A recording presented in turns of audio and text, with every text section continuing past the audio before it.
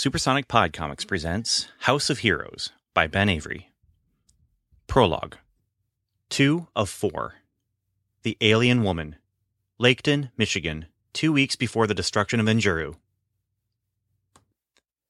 Jane loved being a superhero.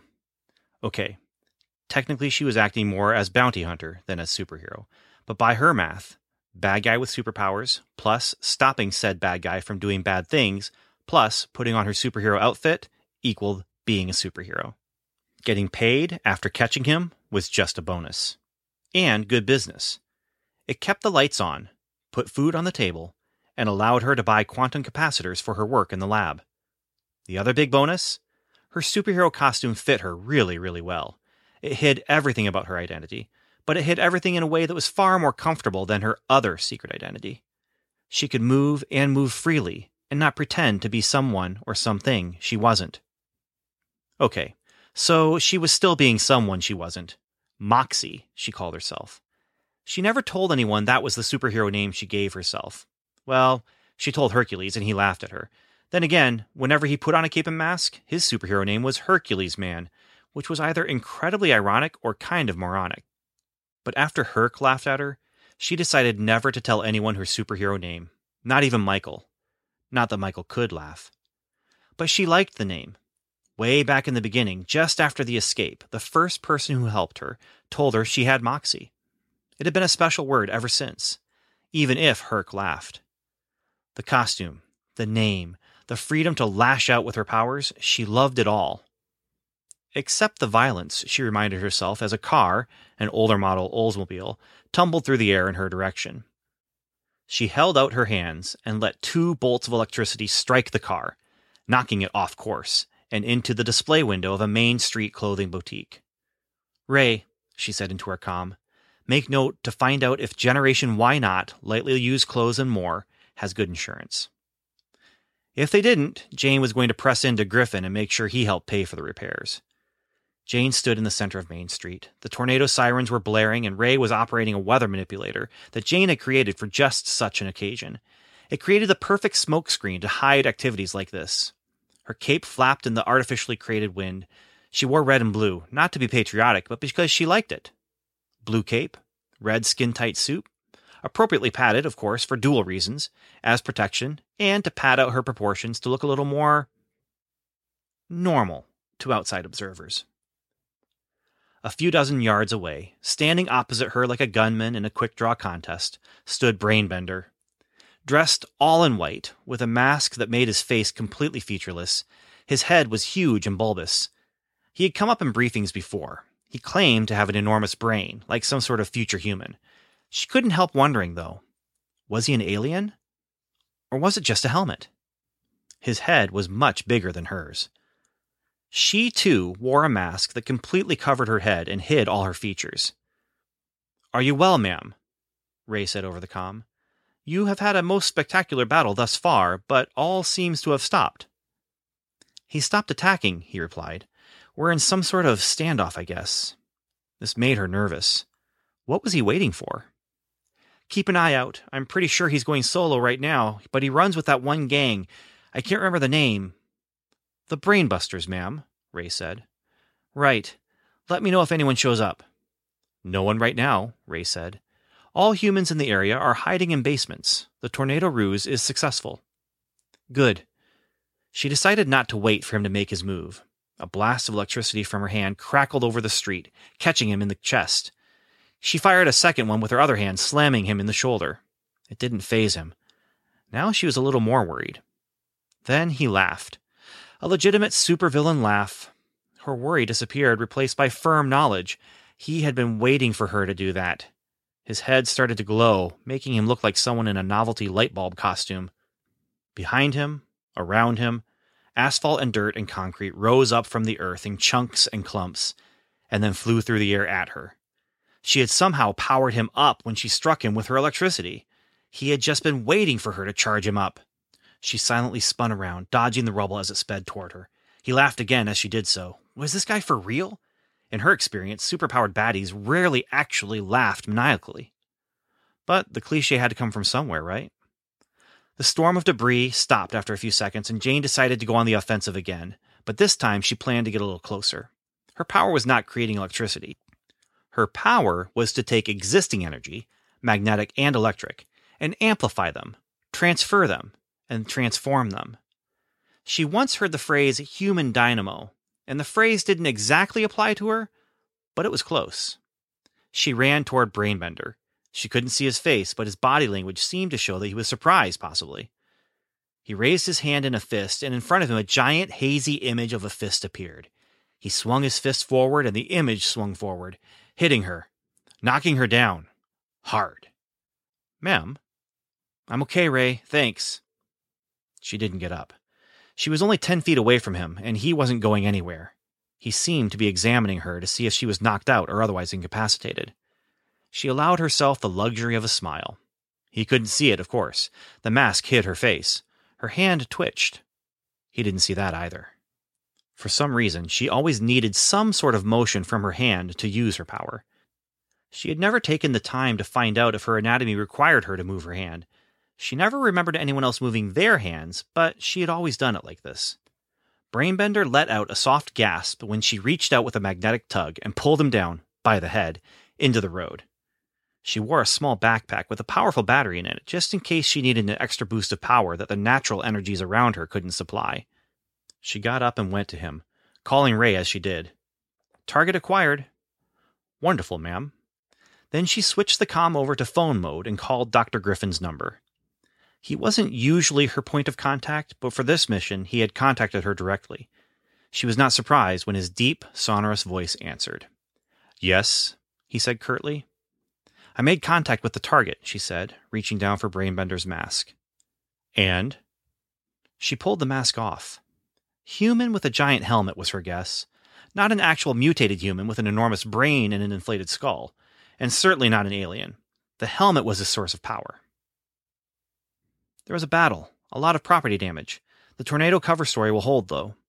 "Very good," Dr. Griffin said. "I appreciate that you share my concern for secrecy." "We all have secrets," Jane said, looking down at the unconscious face framed by a giant bulbous helmet filled with circuitry. Did the helmet create his powers, or enhance them? "Some more than others," Griffin replied. "Did you apprehend the target?" There was a note of apprehension in his voice. She did not know the details, but she did know that Brainbender was at one time in Dr. Griffin's custody. More than likely in the Supermax prison on St. Matthew's Island, off the coast of Alaska. Somehow he had escaped. She stopped, almost choking on her words. It couldn't be. She looked closer at Brainbender's face, his eyebrows. She leaned down and pushed his head around in the helmet to see his ear. "Negative. He got away. I'm on his trail." The shift in Griffin's voice was barely perceptible, but it still almost stopped Jane's hearts in fear. "Then why are you contacting me, if not to tell me I may collect your quarry, and you may collect your bounty?" "To tell you about the property damage, to make sure you know to begin financial reparations." She groaned in spite of herself. Back in the day, when Herc and Mike and Ray and Jane played poker, she always lost. And that was using her real face, expressionless as it could be. "That," Griffin replied coldly, "is not your job. Your job is to apprehend my specimen. I pay other people to take care of administrative details." Specimen? What was that supposed to mean? "Sorry," Jane answered. "I'm off to catch him. I'll be in contact again soon." "Jane, do not fail." The line went dead. Was that last statement an order? It felt like a threat.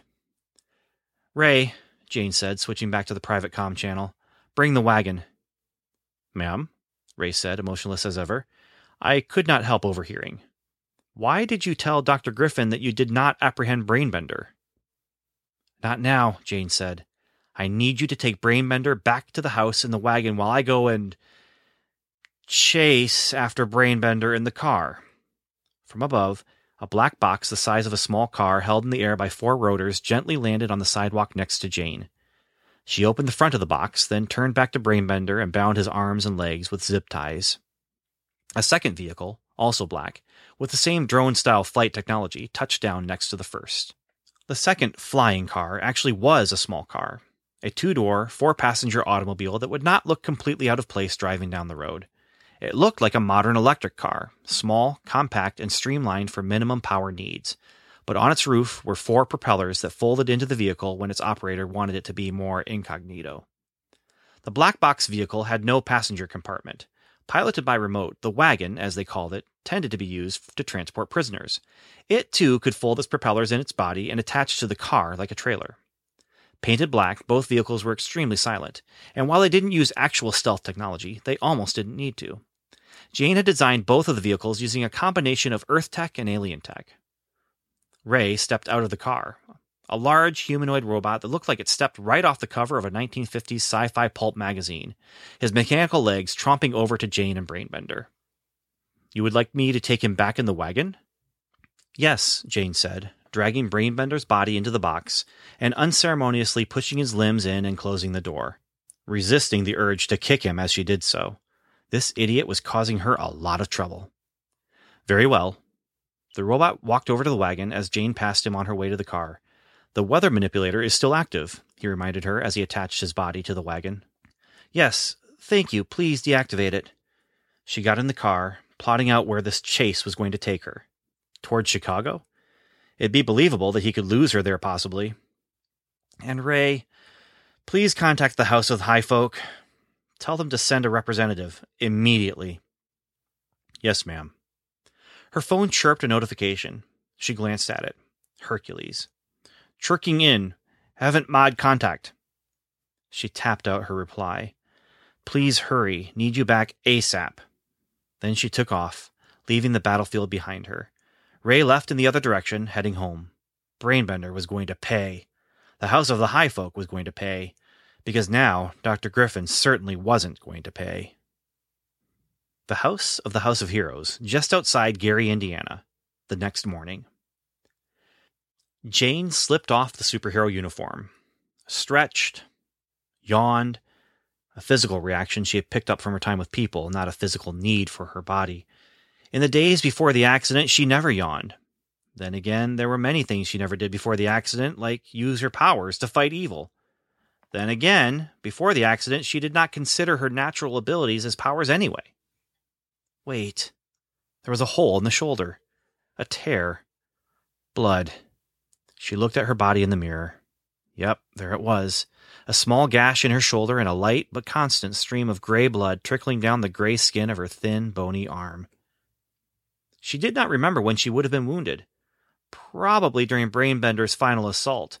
Now that she had calmed down and taken notice, she felt a dull throb in the wound.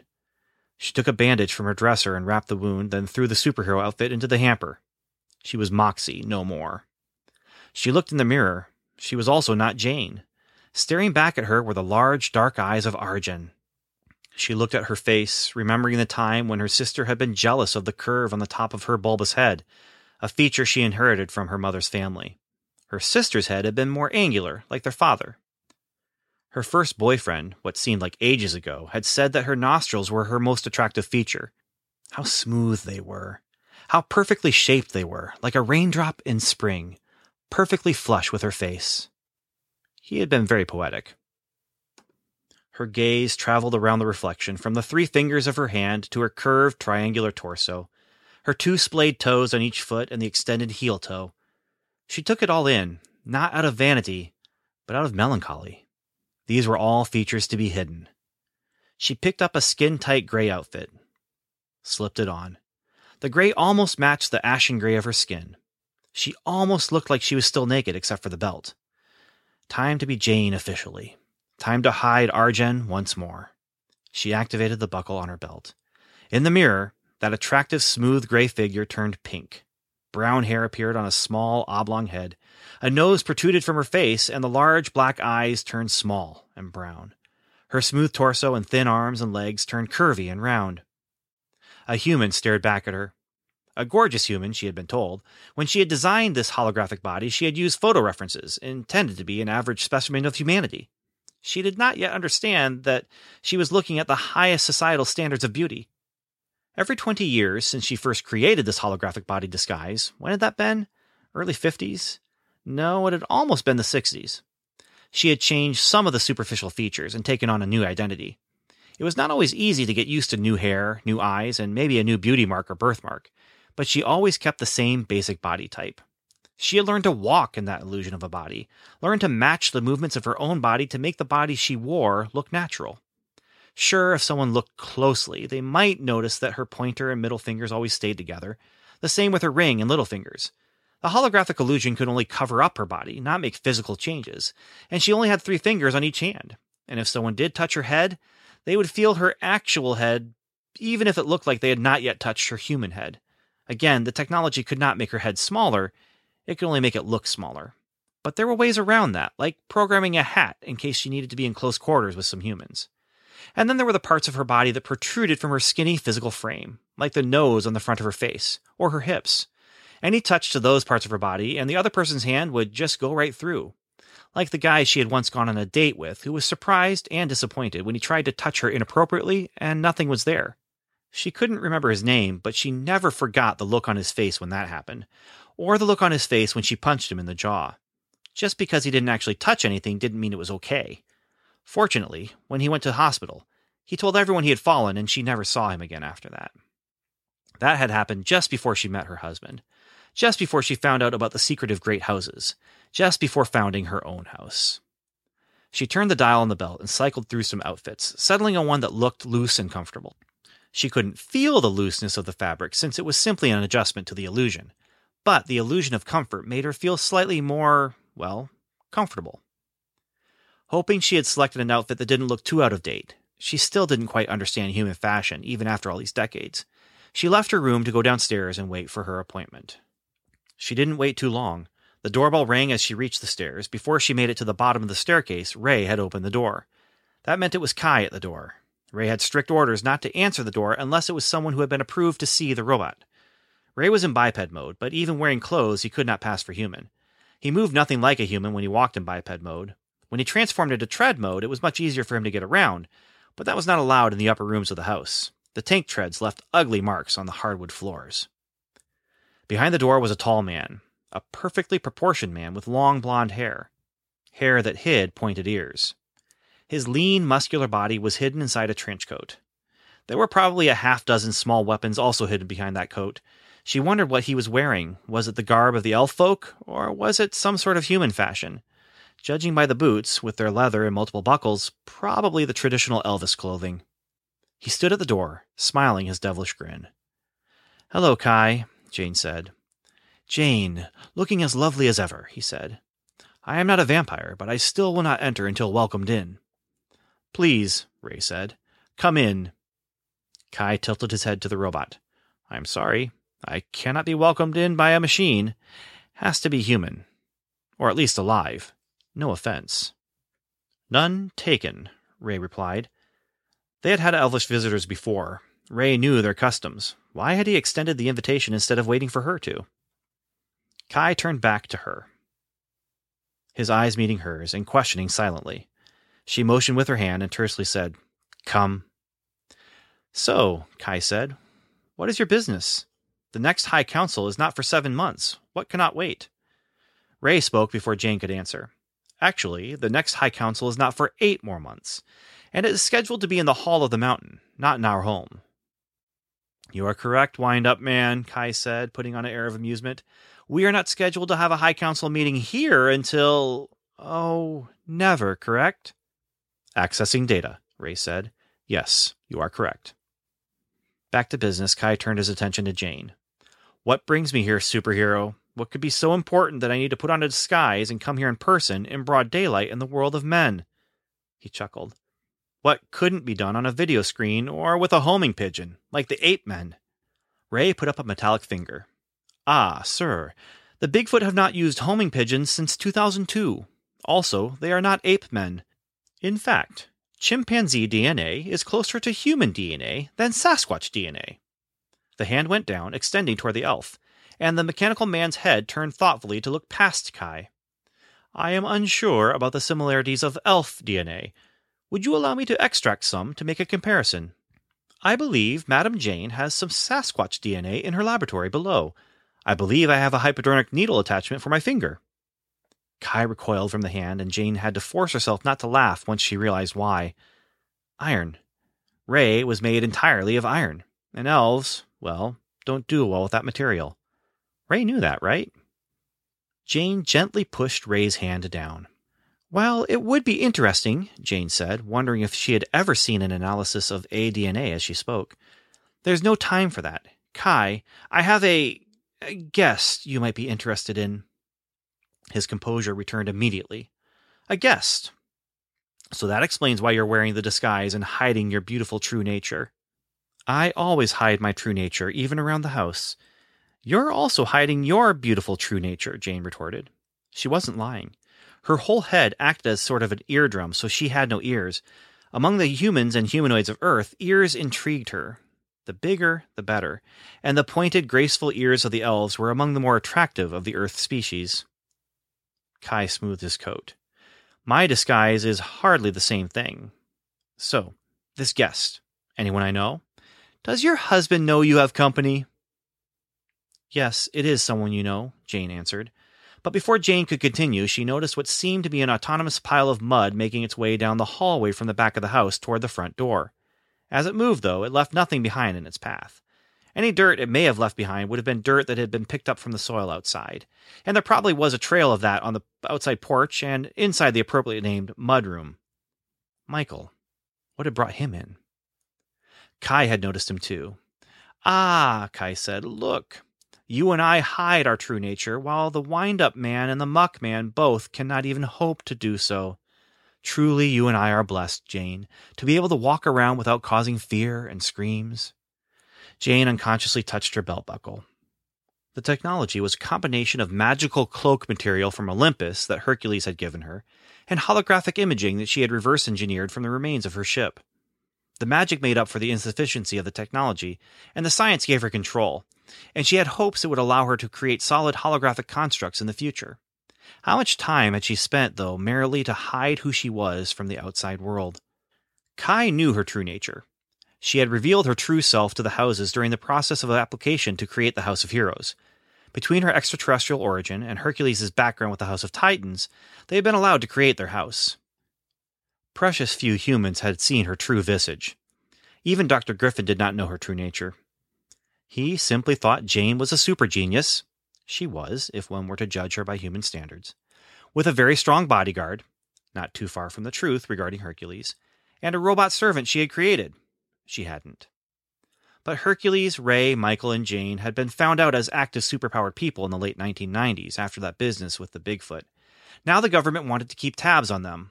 Fortunately for all of them, the government considered them superhumans. It helped that there were already some people in the higher levels of the government, along with Dr. Griffin, who knew of their activities and who were able to nudge things in their favor. That meant Jane and her house owed a few favors. They had worked with Superforce on a few occasions, and they had filled in on a couple missions when Superforce was not available.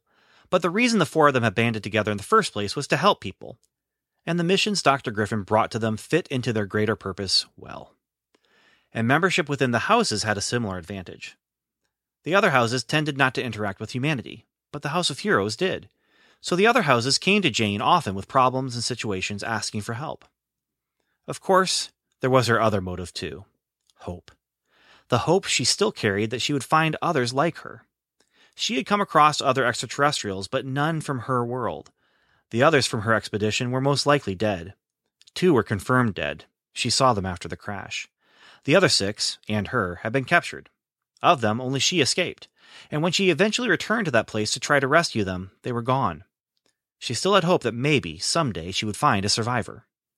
She had no hope that others from her world would come, though. Earth was a nice place, but of very little interest. No other expeditions were planned when they left. By now, she was convinced that her people knew her mission had failed, but to mount a rescue would be useless. Illogical. It took them decades to get here. It would have taken decades for her people to realize the failure. They still may not know yet. It would take decades to send help. The math pushed all hope away. But she had a life here. She had gotten married. She had the house. She helped people. She did not like hiding her true self from the world, but she accepted it. The world wasn't ready for her. Or Herc. Or Ray. Or Michael. Michael stopped in front of Kai.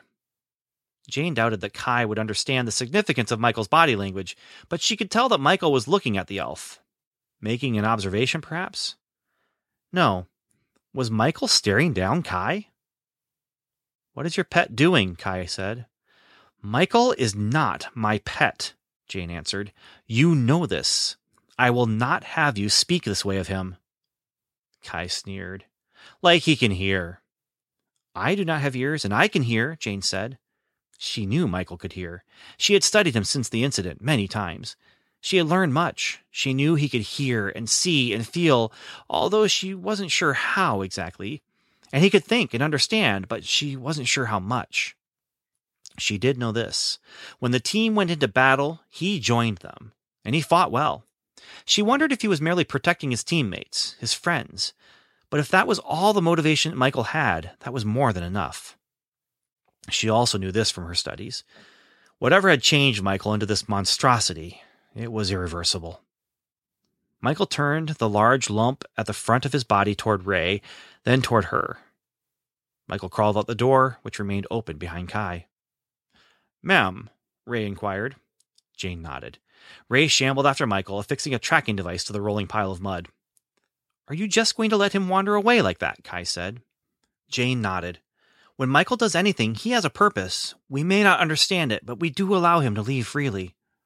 Ray stomped back inside and closed the door. He knows to stay out of sight, and we are able to track him. Seems irresponsible, Kai muttered. I thought you wanted him to remain a secret. I trust my people, Jane retorted. Hercules, Ray, and Michael, I trust them all implicitly. But you of course understand why we don't trust your people, Hercules, Ray, and Michael. Ignoring the barb, Jane said, Follow me. Jane led Kai away from the front door to a door that led to a staircase that led downstairs to the part of the house that very few people outside the House of Heroes ever had a chance to see. Jane knew that Kai had never been in the underground base. She looked at him, watching him take note as they arrived in a room with a television and a bar and some comfortable chairs. You wanted to show me Hercules' man cave? Jane couldn't help but smile. The holographic projection of the human face picked up on her facial muscle cues and translated it into a toothy movie star's smile. Actually, this is my man cave. I unwind here often. I like to play video games. Herc breaks the controller, so he's not allowed to spend much time here. She stepped toward a wall with a picture of Edward Hopper's Nighthawks, turned to Kai and said, Follow me, and stepped through the wall. Kai followed. The holographic projection shimmered slightly, then returned to normal. Looking back, there was no need for illusion. The room was clearly visible. They were on another staircase, and they descended. My father asked me to talk to you about some other business, Kai said. His father was essentially the king of the Elven Kingdom, which was not to say much these days. Their population numbered in the thousands. As the world of the humans grew and expanded, the world of the elves had shrunk. It was possible that the House of Beasts outnumbered the House of the High Folk now. I will attempt to answer anything the Honorable Cullen asks, Jane said. There are whispers and rumors of bad things on the wind. We do not understand exactly what is happening, and we wanted to see if you have received any knowledge of this from your contacts in the American government, or in the United Nations. Jane shook her head. I haven't heard anything from our sources. We've only gone on one mission for Dr. Griffin in the last 2 months, and from what I've heard, Superforce have not seen much action other than a few extreme weather-related rescues. Jane quickly amended herself. 2 missions, sorry. 1 was a failure. Who got in the way? The muscle, the metal, or the mud? Ray was my backup. I fought solo. I won the fight, but, well, you'll see. They came to the end of the stairs and found themselves in a brightly lit laboratory. The white decor was reminiscent of home for Jane, even if the books and computers and tables were all human. There has been a lot of chatter in our circles, Kai said, wandering aimlessly through the room. Nothing concrete, but enough for us to be concerned. Ma'am, Ray's voice came over the house comm system. A vehicle is coming up the drive. I would assume, based on the make and model of the vehicle, that it is Agent Clarkson. He has asked that we give him access to our garage and that we activate tracking countermeasures. That was odd. Clarkson had never come unannounced before. Their primary liaison to Dr. Griffin, he remained in regular contact with Jane and did come in person to give mission details, but always preceded by some form of communication. Do it. Let him in." "I already have, ma'am. He is in the garage and asking for assistance." "Help him with whatever he needs. I will be up soon." "Ah," Kai said. "Do I finally get the honor of seeing the man you speak of so much in your reports to the council?" "No," Jane replied icily. "You're coming with me." "And where are you taking me? Somewhere private, it would seem. Need I remind you, you are married?" Kai's voice was beginning to give Jane a headache. "Welcome to our holding cells. I don't often bring people back here, but it does happen on occasion." "And?" She tapped a panel on the wall, and a door slid open. They walked into a short hallway with 3 cells, 2 of them with nothing in the doorway. The third had an energy field that illuminated them with blue energy. It also illuminated Brainbender, who sat in the cell on a cot wearing a simple loincloth. Kai's jaw dropped, and Jane felt a satisfaction as he tried to speak, but could not. "I believe you know each other?" Finally, Kai found the words. "Kor, you fool! This is where you've been?" A sheepish grin, and Kor said, "What can I say?" "Nothing that will satisfy Father, I assure you."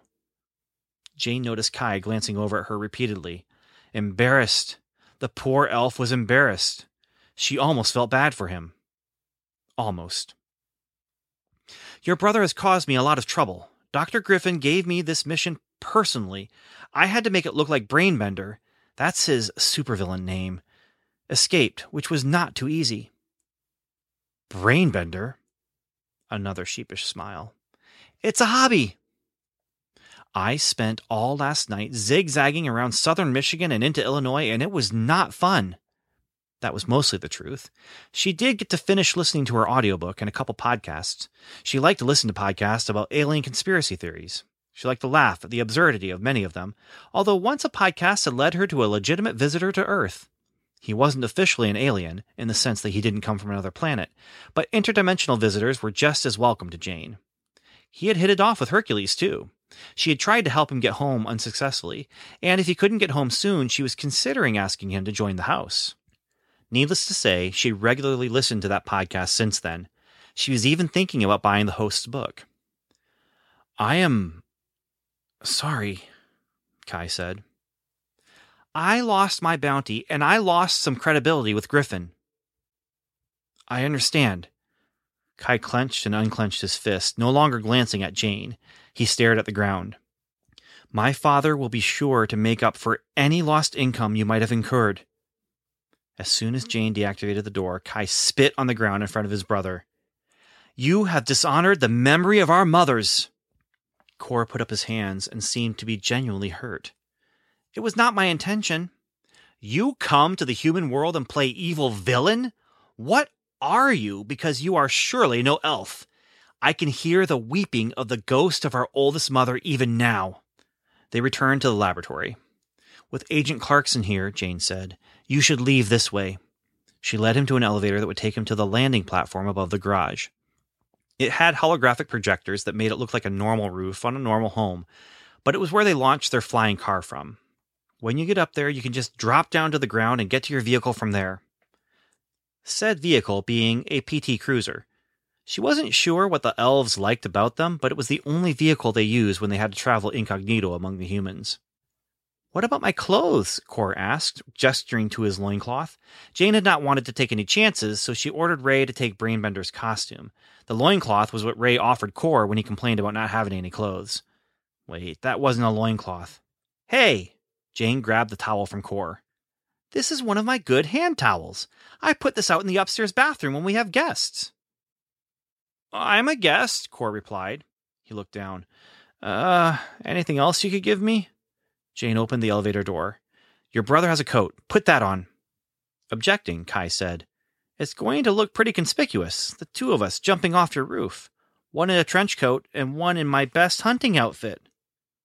"We're far enough from the road and from any neighbors that you'll be fine. I just don't want Agent Clarkson seeing you." The 2 elves stepped in the elevator. "My father will remember this," he said. "Thank you for not turning my brother over to your Dr. Griffin." "The world's not ready for elves," Jane replied, "or aliens, or Greek gods. The houses may not get along, but we do look out for each other." "Yes, Kai said. And this will be remembered. The elevator doors closed. As they did, Ray came into the lab with Agent Clarkson. Jane spun around. Ray, what? Ma'am, circumstances dictated that I bring him here. The agent was a human, but not a normal human. He wore a suit and tie, which was all that could be seen. His hands and his head were transparent, invisible. Hi, Jane, the agent said, putting up one arm in a movement that Jane assumed to be a wave. Do you have a mission for us? Jane asked. It's just Ray and me, but we are more than happy to help. I apologize to Dr. Griffin about losing that Brainbender guy. I don't know anything about Brainbender. Did he escape again? The agent loosened his tie and unbuttoned the top button of his shirt. The voice seemed weak. Can we sit down? Maybe have something to drink? Ray, please get him a chair. As Ray did what she asked, Jane went to the kitchenette in the corner and she poured Agent Clarkson a glass of water. Now, Agent, what's going on? I don't know, but things are not good now. There are some weird goings-on. I've heard, she said.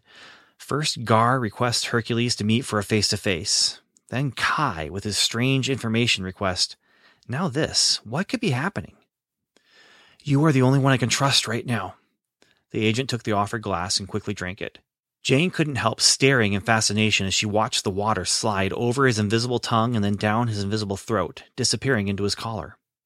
I've overheard some things from people who should be trustworthy. High-ranking people. How high? Jane asked. I don't know. I'm having a hard time remembering. What do you mean? I remember overhearing a couple agents coming out of a meeting with Dr. Griffin. I don't think this goes to Dr. Griffin, but I didn't feel like I could go to him for help, because the agents were level G, 2 levels above me, and they were talking about something big, like something was finally going to happen. I remember one of them saying, better to be a fly on the inside of the windshield of a moving car than a butterfly on the outside of the windshield of a moving car. I remember that. Did they say anything else? I don't know. Who was it? I don't know. What do you mean? How did you forget this? Well, they murdered me. Murdered you? You're saying you're dead? Yeah, sort of. I kind of don't stay dead. It's part of my condition. I'm not actually invisible, like an invisible man. I'm kind of a ghost. This was news to Jane. She was more fascinated, but also a little disturbed. But you're holding that glass. You just drank water. I told you, I'm kind of a ghost. I'm not quite dead, not quite alive. It's complicated. But whenever I get killed, my memory goes really fuzzy. So they saw you, and they murdered you. Agent Clarkson was silent. Then he said, Oh, sorry, you couldn't see me. I was nodding. How did they kill you? He pulled open his suit coat so she could see a bullet hole in his shirt. Trust me, there is a lot of blood on this shirt. Be glad it's invisible. It's like all over the place. But look, the bullet's still in my heart. He unbuttoned his shirt, then untucked his undershirt and lifted it up. There, suspended in the middle of the curvature of his clothes, was a bullet. Also, where his stomach was, she could see a pool of water. The water he just drank. I'm still bleeding. I've lost a lot of blood. I need help. Ray, Jane ordered as she started to get her medical instruments out. Get him to a table. Where was Herc? She hadn't heard from him since yesterday. She quickly sent a text to him. Things getting heavy over here. Where are you? And tapped send. The message sent, but it did not show as delivered. Had he turned his phone off? Was he out of service? No. He'd broken his phone. She knew it. No time to worry about that now. She had a dying man who had already been murdered on a table in her lab. Okay, Agent Clarkson, let's get that bullet out of you. She had no idea how she was going to do it, but she got to work. Hey everyone, it's me, Ben Avery again, just showing up at the end of the episode to kind of tell you about what's going on, and I wanted to remind you that this novel, The House of Heroes, the prologue, these chapters are coming out in the regular feed. Again, that's to introduce these characters and so that when they show up, you're not going to be totally weirded out that there's a robot and a mud monster and a half god and an alien. When they show up later on in, well, really, I'm not going to say where they're going to show up, but they are going to show up, and you're going to want to know who they are. If you want to know more about them, if you want to know where the story is going, then you are going to want to get in on the supporter feed. The supporter feed is anyone who is supporting us on Patreon, and anyone who's supporting us or has supported us in the past on Kickstarter. And if there's ever a new way of supporting this podcast, then House of Heroes is going to show up there. When it does show up, it's not going to show up right now, and that's because this is the bare bones entry, and I want to define what bare bones entry means. That means that we will be releasing on the supporter feeds this same material, only done in a more refined way. It'll include music and a different narration. Potentially, I'm still working on details with some of this, but potentially different narrators as well. So anyway, that's what that means, why this is bare bones. And so I'm excited. This is the novel I never knew I always wanted to write. And what was exciting about that to me is when I freed myself up to say, wait a minute, this novel I had planned to write that would be the Supersonic Pod Comics supporter extra, I don't have to write it because I can do something different. And someday I'll tell about the inspiration behind who these characters are and behind why these 4 characters for the House of Heroes. But for now, we are just getting this out and getting it out so we can also move on with the rest of our regular stories. And some of these characters will be showing up very soon in some of those regular stories. I want to remind you that if you've already supported us on Kickstarter, you already will have access to stuff on the Patreon feed. But Patreon is the way that we're getting new supporters right now. And I want to thank all you supporters out there. And we really appreciate you and really appreciate just that you believe in Supersonic Pod Comics. And that's why we're creating some of this extra material. Now, I do want to also remind you that you can support us for as little as $1 a month. Now, $1 is that's like buying just one comic book in 1990. Yes. Looking here at Comicron.com. I love doing this kind of thing, but 1990 comic books were $1. Before that, they were 1987, they were 75 cents. But you can also support us for more if you would like. Point being, what you're doing is you're supporting the creation of this stuff, these stories, and we are having a lot of fun creating these stories. But hopefully you're also having a lot of fun listening. And so if you are, please consider supporting us. We really appreciate that. So that is the end of this. This is the second part of 4. The next part is going to follow, well, you've already met him. It's going to follow Ray, the Machine Man. We'll see you next time. Godspeed.